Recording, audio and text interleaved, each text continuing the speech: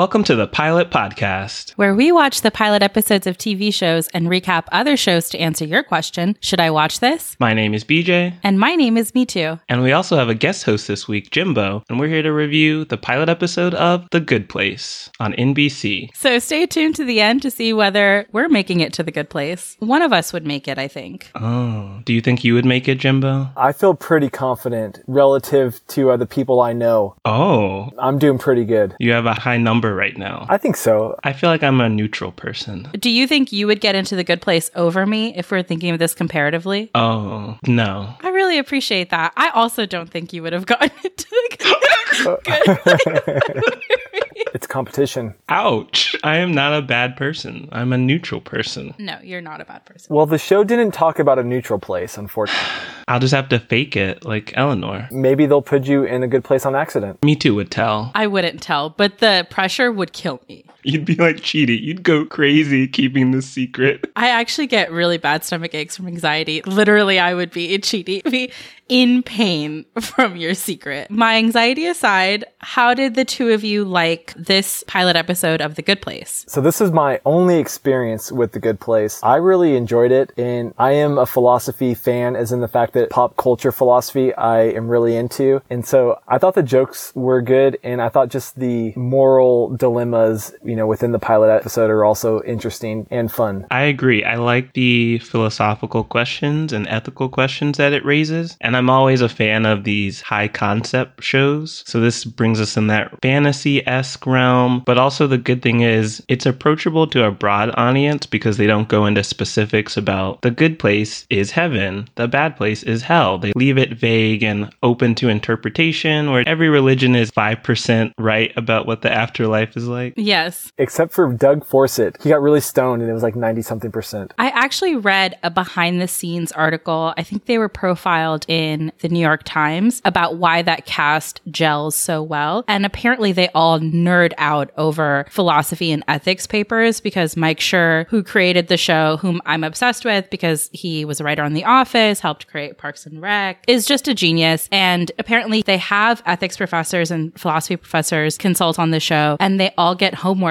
And so the people who weren't Ted Danson or Kristen Bell talked about seeing Kristen Bell and Ted Danson take home those packets of philosophy and actually talk about it the next day as if they had actually read it and not just, taking it home from set just for morale. And so then they felt compelled to engage as well. So apparently that cast is nerding out over this stuff, which I think translates into the show. You really feel it. And in later episodes, because full disclosure for our listeners, Jimbo, this was your first time watching the show, but BJ and I are both huge fans and have watched it through its season 3 now. But you can really feel it in later episodes, especially as they get into this question of good and bad. Yeah, they've really learned who their characters are, and they have a good understanding of what kind of dilemmas their characters are going through, specifically Eleanor, because we're going to see her struggle with the idea of, can I become a good person, or are we inherently good? And that's a big question in this first season and the show overall. I mean, the first thing we talked about is, would we make it to the good place? Like, they didn't come in and say that, this is an ethics class, and they didn't use any philosophy terms, but everyone watching that show, you just can't help think about, would I make it there? Would I have a positive or a negative or a neutral score? And so it's the same thing. Once Eleanor's character is revealed to be in a questionable position, everyone's asking, would I say something? Would I hide it? Are you going to help her? Are you going to dime her out? All those things are just really accessible for anyone that doesn't even know anything about philosophy. That's true. It's put so plainly. You're getting points or you're losing points. And so you think, where do I fall on that? But something I want to ask you two is, how do you feel about the point system as a whole? What is your feeling about quantifying the good or bad things that you do? And how are they even graded as good or bad? I think it's a very human thing to want to categorize things. So being able to put our action into, this is 5 points goodness, this is negative 20 points badness. And then we're also led to believe that it's this higher power where we have Michael and Janet, who are supernatural beings who probably have this different perspective of what's going on than than what humans can see. So I get why it's a very approachable and also nice system to just be like, you can really just arbitrarily say X number of points equals this type of action. Eating a sandwich is good for your life. Ending slavery, I think, was like 86,000 points or something like that. That makes sense, right? Fine. I would just add that it's impractical for us to try and figure out, but if you think of it as an all-knowing being, even like a supercomputer could calculate it somehow. There's maybe infinite variables, but if you had enough information, then you could piece together some type of score. Ooh, and that leads into my favorite character, Janet. Yes. We only get hints of it, but she is an all-knowing being who knows everything that has happened, is happening, and she is basically like a supercomputer, Siri, Alexa, Google Assistant type character in a human body. Would you want to know as much as Janet can tell you? Because in the pilot episode, it said something to the effect of, is such and such guy I dated from 2002 gay? Janet confirms he wasn't, goes, I wasn't into him anyway. And Janet was like, yes, you were. And as soon as I heard the second question answered that she didn't want answered, I was like, I don't know that I would want a Janet. Because at first I was like, hell yeah, I would want to be able to be like, Janet, tell me everything about BJ from 2009 to 2010. That might destroy our friendship.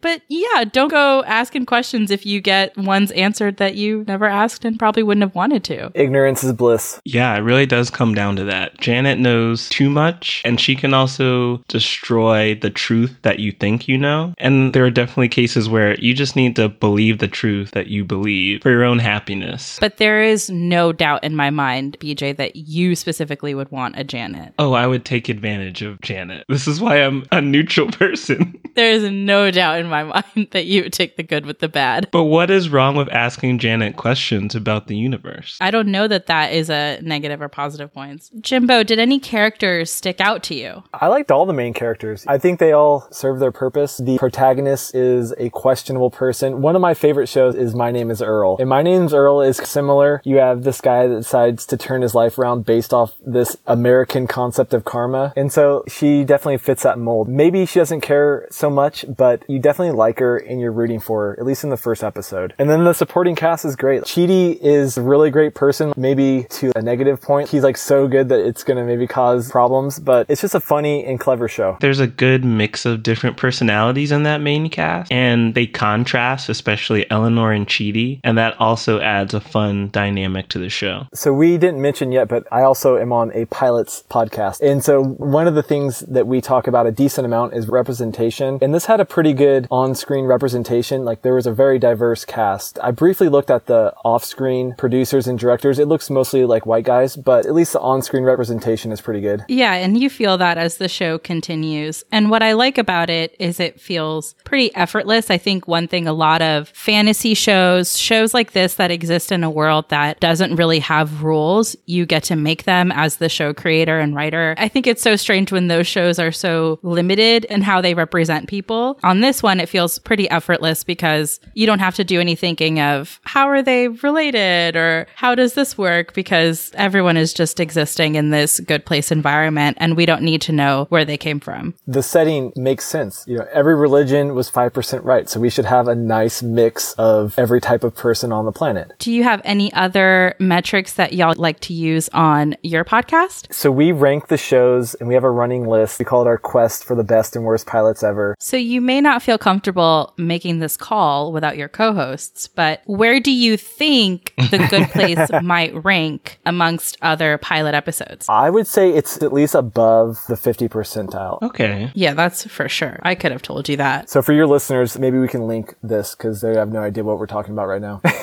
Yeah, we'll put this in the show notes. Are you putting it above Umbrella Academy but below It's Always Sunny? I would. I think that works. Interesting. I think I'd put it a little higher than both of you. This is the dilemma, is I think it's better than Rick and Morty, but for some reason Rick and Morty is above Always Sunny in Philadelphia, which creates a problem for me. Do I base it off of Rick and Morty or do I base it off of Always Sunny in Philadelphia? But I would say our top 20 list is pretty strong. Okay, back to The Good Place. So, BJ, BJ, you and I have watched this show and are completely caught up. But Jimbo, again, this is your first time viewing the pilot episode. So where do you think this show is going? Listeners, as background, we didn't want to give away spoilers because this show has some really great twists. But I would love to know, as someone who hasn't seen it before, what you think is coming. And maybe BJ and I can comment a little bit on how accurate your predictions are or how close your predictions might be. So one of the first things I thought of, especially when she revealed that she was a bad person, is there's this play by Jean-Paul Sartre called No Exit, and it's about these three people that are in hell, and they're just stuck in a room together, and that's hell. The fact that they're just stuck, they can't sleep, they can't leave. And so that was one of the first things I thought of, is she's in hell. And that's why all this stuff is going bananas. And even maybe Chidi is in hell. I would even say maybe they're all putting on a front. Okay, so the good place is actually the bad place, in your theory. Yes. And even Ted Danson is probably in hell because this is his first job and it's a complete disaster. But still a very handsome man. That makes up for all the bad. Me too. We need to pay our bills because this is Beyonce's America and rent is due. True. That's why this episode is brought to you by Audible. What are you listening to this week? Speaking of the good place, I'm listening to Becoming by the mayor of all good things, First Lady Michelle LaVaughn Robinson Obama. Always a great idea to listen to the Queen. You can find that book and pretty much any other at audibletrial.com/thepilotpod. You'll get a free 30-day trial membership, be able to browse their amazing selection of audio programs, and pick a title to download free and start listening. Again, that's audibletrial.com/thepilotpod. Happy listening. And now back to our show. Another question on your thoughts on the future. Do you see Eleanor becoming a good or a better person? I would say just the fact that it's 3 seasons, at some point her character has to change or evolve. She either has to become a worse person or a better person, or at least have an up and down roller coaster. It's like all 3 of those things, really. Yeah. I mean, in the sense that humans are dynamic. I am a huge Always Sunny in Philadelphia fan, and I love the fact that they're just a bunch of terrible people that never change. That show is a sore spot for BJ and me because that's what I love about the show, and that's what BJ vehemently hates about the show. They're just bad people. There's nothing redeemable about them. Do you like Seinfeld? I do like Seinfeld. I don't like Seinfeld. Always Sunny in Philadelphia is X-rated Seinfeld. It's the same character dynamics. Shows about nothing. Terrible people that are just funny. If you let this man convince you to give It's Always Sunny a chance, but your friend of 10 years did, you better just keep hating that show. You know what? My co-host quit watching Always Sunny. Us 3 were all Peace Corps volunteers. And I started watching Always Sunny in the Peace Corps and I binged it probably a couple times. And so they quit watching after Peace Corps. I made a list of the episodes that they need to watch to catch up. And they didn't watch any of them. But this list is a good place. Give it a second chance. I mean, I really appreciate that, but I'm just going to be honest with you. You can send it. I'm still not going to watch. Okay, no, that's fair. Where did you do Peace Corps? Mozambique. Oh, awesome. There were just a few details about the show I wanted to get your thoughts on because they stood out to me and just wanted to know how you guys felt. One, what about the whole no cursing and everything being forking, bullshit? I think they literally can't curse because it's broadcast television, but it is funny. And I don't know if this was the intent, but it's fantastic branding because I've seen so many commercials and so many shirts and other merchandise for Good Place that have holy forkin' shirt or things like that written on them that are technically wearable in public if you don't think about what those things. I mean, I guess you could wear anything in public, but that would be accepted if you don't know the original meanings of the words. So I also think it's just smart branding and they sell it well. At least Kristen Bell sells it really well. Yeah, I was going to say it's cheap laugh, and I'm not saying that cheap laughs are necessarily bad, and it allows them to stay on NBC primetime. So, and yeah, the branding is brilliant. I actually didn't think about that until right now, but that's very clever. I think they kept going with it because they saw it was working and being received well. Like you said, Me Too, Kristen Bell sells it really well with her frustration of not having any control over it. And I think that also helped push them to keep going forward with that. I saw an interview that Dax Shepard, her husband, gave where when they got together and became domestic partners and then husband and wife, he was originally making more money than she did, I guess pre-Frozen. And when they got married, as his act of, you know, I trust you completely and I love you and blah, blah, blah, they didn't sign a prenup. So he was like, that worked for me because now she's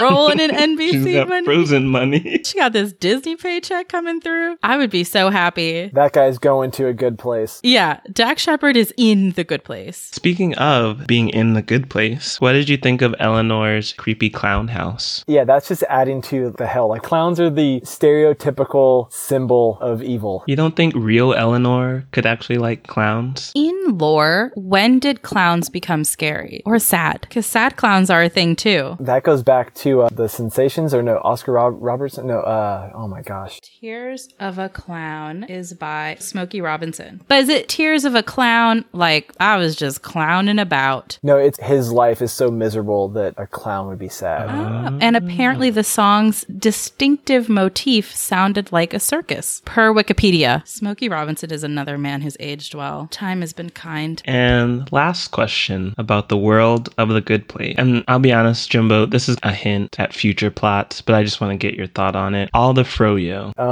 I missed that. What? The frozen yogurt? Oh, the frozen yogurt. Okay. What do you think the significance of that is? I didn't think much about that, but now that you recall it, he did say that every place has frozen yogurt. What does that mean? Something to think about for you and our listeners. That must be an inside joke that made it on screen. Honestly, I could see it starting that way. They seem to have a really fabulous writer's room. They have, I can't remember her last name, Jen something, and Megan Amram, and of course, Mike Schur. But it just seems like a good dynamic, both on screen and behind the camera. And I'm sure the cast also did some ad-libbing. I can definitely see Kristen Bell doing some of that, and Ted Danson. You know, Jamila Jamil, who plays Tahani, originally came to the US to be a comedy writer, but then within a very short period of time of moving to the US, got The Good Place. I won't get into it because it's a little gross, but she has a very funny interview about her journey to that show on Phoebe Robinson's podcast, So Many White Guys, so spelled with 3 O's. Do you guys want to head into our final ratings for The Good Place? Yes. BJ, do you want to explain our rating system to Jimbo? Sure. We're always trying to answer the question, should I watch this, for our listeners? And so we try to break it down to some practical answers in our review. So we would watch again seriously. This is a show you're going to watch on a weekly basis or binge it. You'd watch it casually. Maybe you don't care about picking up every episode in a season or the particular order, which might be good for some comedies. Would watch while doing laundry. You can have it on in the background, but if you miss a few details, you're not going to be too upset about that. Would watch with wine. It can be a fun experience. And it's kind of salacious, like Scandal. And then would not watch again. This isn't the show for you. So do you want to start, Jimbo? Go ahead, lead the way. Well, I think we have the same rating. We would both watch again seriously. We are all caught up and ready and waiting for the next season. Like Me Too has alluded to, there's some really big and fun twists and reveals, and they really keep things fresh and fun. And for me, regular listeners of our show will know I'm not the biggest fan of comedies, but this is a half-hour comedy that always keeps me entertained. And I think the story moves at a good pace, and that also really helps maintain my interest in particular. Are there any things about the show you'd want to add me to? I don't have anything really to add, just that you would think that the show wouldn't be sustainable after you experience twist after twist after twist. And this is a show that is very much willing to turn its own plot on its head to keep it fresh and interesting. And they're really challenging themselves in a way that I don't think they would have to in order to keep it entertaining, but they do anyway, to the point where sometimes after episodes, I'll call you or text you, BJ, to debrief and guess as to what's coming next. So I just couldn't more strongly recommend watching this show seriously. We also have a similar thing, like would we watch or rewatch this show? And I have to be honest, I'm probably not going to watch it, but I don't really watch a lot of TV. I don't know why I'm doing a podcast on TV. So like with that being said, like a show has to really knock my socks off for me to watch it. Russian Doll did it. Barry did it. I'll say as far as for your criteria, I would say it's definitely something that you could watch while you're doing laundry. I would say that if someone's interested in the themes and thought the pilot was funny, to definitely stick with it. Now I know how Me Too feels when I dislike her favorite shows. I was just going to say, I'm sad that Jimbo did not like this seriously. I love seeing the disappointment on your face, BJ, and I don't know what that says about me. And you think you're going to The Good Place? Because I'm honest about it. Ooh, you may have just dropped below the neutral zone. You might. Did I? Well, Jimbo, do you want to tell our listeners where they can find you and your podcast? If you need another podcast about pilots, you can check out Pilots and Petards. Petards as in, if you're really hip on Shakespeare and Hamlet, you might remember a line, hoisted by his own petard. Petard is a bomb. Ooh. So our theme is, does this show blow itself up? We are the only Pilots and Petards. If you search those two words, you will find nothing but us. So your local podcast app or Google, we have a website, we have all that good stuff. Cool. And you can find more reviews for the Pilot Podcast at thepilotpodcast.com. And we're on Apple Podcasts, Google Podcasts, Stitcher Radio, and Spotify. Rate both of our podcasts 5 stars and leave us really kind, just amazing reviews that would get you into the good place. Ooh. You know what? I will take your nasty reviews even. I will welcome any and all feedback. You can find us on Twitter and on Instagram at The Pilot Pod. You can like us on Facebook at The Pilot Podcast. You can send thoughts, feelings, show recommendations. Oh, and your points breakdown, what you believe the good-bad ratio is, to askthepilotpodcast@gmail.com. Thanks for listening.